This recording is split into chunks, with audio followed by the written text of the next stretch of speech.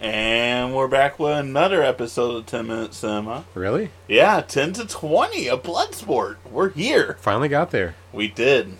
So, was it everything you hoped for?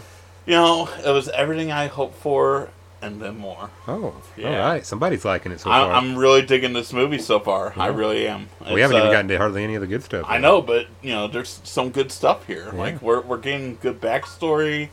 We're getting motivations. Yeah. You know, we're setting up the plot. 80s training montages. I love me some 80s training montages, so this is, like, perfect for me. Yeah, so that happened. Nice, it didn't start the movie again, though, so that's cool. Sure. So how you been, buddy?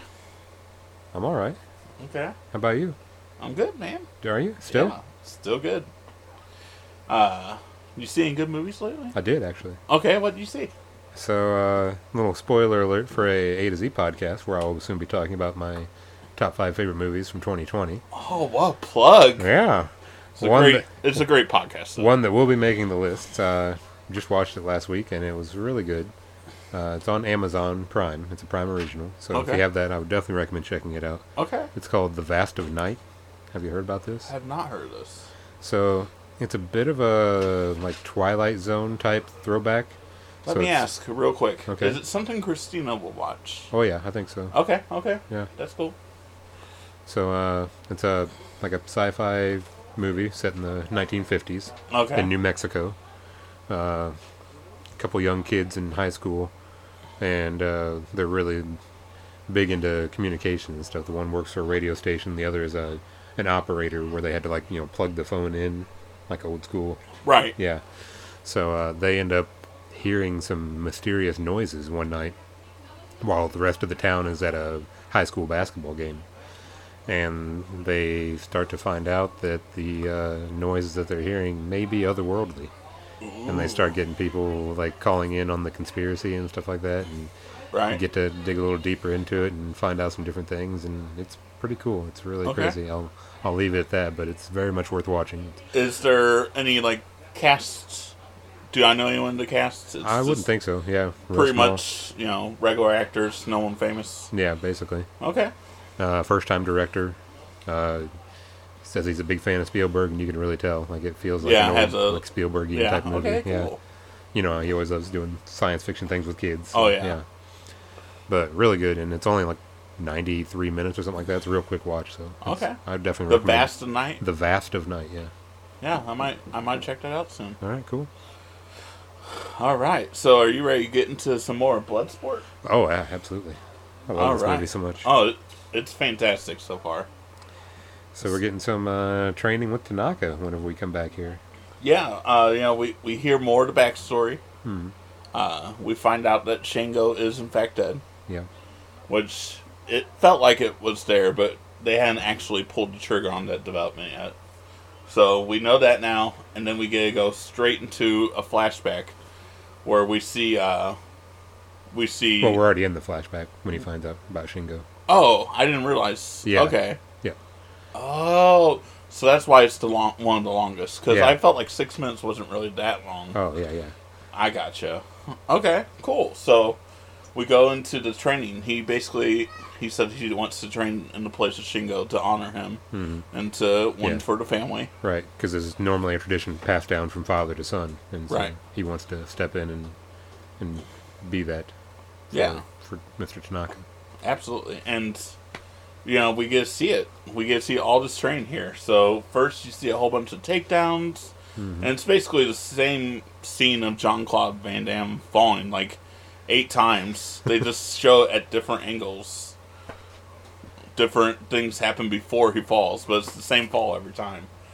And then we get to see some meditation. Yeah. Some fighting. And then we get... This is a really cool scene. I really like this, where they have him serve tea, but in a blindfold. Yeah. And so Mrs. Tatanka, she's checking him out here. Tanaka, sorry, not Tatanka. Uh-huh. Tanaka. Okay. I am a wrestling fan from the 80s. You are. And 90s, and Tatanka was his name. So. Okay. But Apparently he was Tanaka, married to Tanaka's wife, I guess. So. Tanaka's the missus is checking out little Frank here. You think so? Well, this is aged Frank. This is adult Frank. Yeah. Young adult Frank. Yeah. But yeah, she's definitely feeling it. And he does the tea all fine. He gets the tea down. Mm-hmm. He sits down. Pours himself some tea. Pours himself some tea. Again, impressive while blindfolded. Very impressive. But the most impressive part Yeah. was how Mr. Tanaka swings his hand down and Frank grabs it midair, blindfolded. Really cool. Before it gets to him, yeah. Yeah. Really cool scene. I really like that. We see that he's learning. Mm-hmm. So I really like that a lot. And then Then he gets beat with a stick. gets beat with a stick a whole bunch. Yeah. I also forgot to say that Mr. Tanaka grabbed a fish out of the pond and with his bare hand, like instantly. He was just like, whoom! Yeah. In case you couldn't see me do that, I went really fast in a grabbing motion down and then pulled up a fish. Yes. Just like him. Yep. I'm pretty sure you do that out front all the time, right? Every day. Yeah. They're like, we're hungry. I'm like, hold my beer. Oh. Yeah. And then he says that, you need to see nothing and feel nothing except for your own energy. I'm like, what's that mean? But then we see him stretched up against the trees, like stretched out. Yeah, some kind of rope torture, really. Yeah, dude, I could not do this for a second. I know when we were watching the scene, I said I could do that tomorrow. Yeah. I cannot do that tomorrow. Oh, you gotta wait like a week or so, or I'd have to wait until like forever. Oh, it's okay. never happening. So he's in the splits. Let me just paint a picture here. He's in the splits. He has one foot tied to one tree, another foot tied to another tree, and they're pulling on those while his arms are also tied in the same fashion. Yeah, opposite trees. Yeah. Yeah, so he just stretched to the max. And he has to somehow get himself up. Stand up. Guys, this looked insane. Yeah. But he does it. He does. Technically. I mean, the tree breaks. He can't help it, yeah. Well, the mechanism comes out of the tree. Right. Yeah. So it doesn't actually happen, but he was going to. Either way, you can tell, like, he should be feeling a lot of pain. I would hope. And he does not look like he is even flinching for a second. Yeah. Like, he has totally become one with his mind and body now. Yeah. So, he's ready. Oh, yeah. And to represent that. Yeah, to represent that, he, Mr. Tanaka takes his sword out and kind of knights him and hands it to him. And then he... Very honorable. Yes, scene. very, very honorable scene. And then he stares at him intently as he holds it to him and kind of sort of knights him too, but while kneeled. And then we're done with the flashback, right? Yeah. Then we'll come back to the actual present. Right, and he gets to see Mr. Tanaka now. Mm-hmm. And he doesn't look so well. Yeah, he's bedridden. He is in bed. He looks like he's just been rode hard. Yeah, but Frank tells him the good news, that he got invited to the Kumite, and he's going to go and represent the Tanaka clan. And Tanaka says that he can take his spirit with him. He'll be there with him, and he'll need it. Flash to the next scene. He's in Hong Kong on a trolley. Mm-hmm. And we get to see the world's worst pickup line. What are you talking about? Dude, okay, so the big white guy from the beginning of the movie tries to hit on this Hong Kong girl. And what do you exactly say? You want to get with a big guy? You want to get with a big guy. Is that your line? It's going to be from now on. You gotta say it with that voice, though. You gotta be like, you want to get with a big guy? And she obviously turns him down because it's just... he's too handsome. He's too handsome for her. He figures it out right away. He does. So, Frank just kind of shrugs it off like, what a doofus. Yeah. And then we cut to a scene where we're at this bar. Mm-hmm. Blondley's talking to a couple Asian fighters. Yeah. Trying to find out what's happening with this Kumita.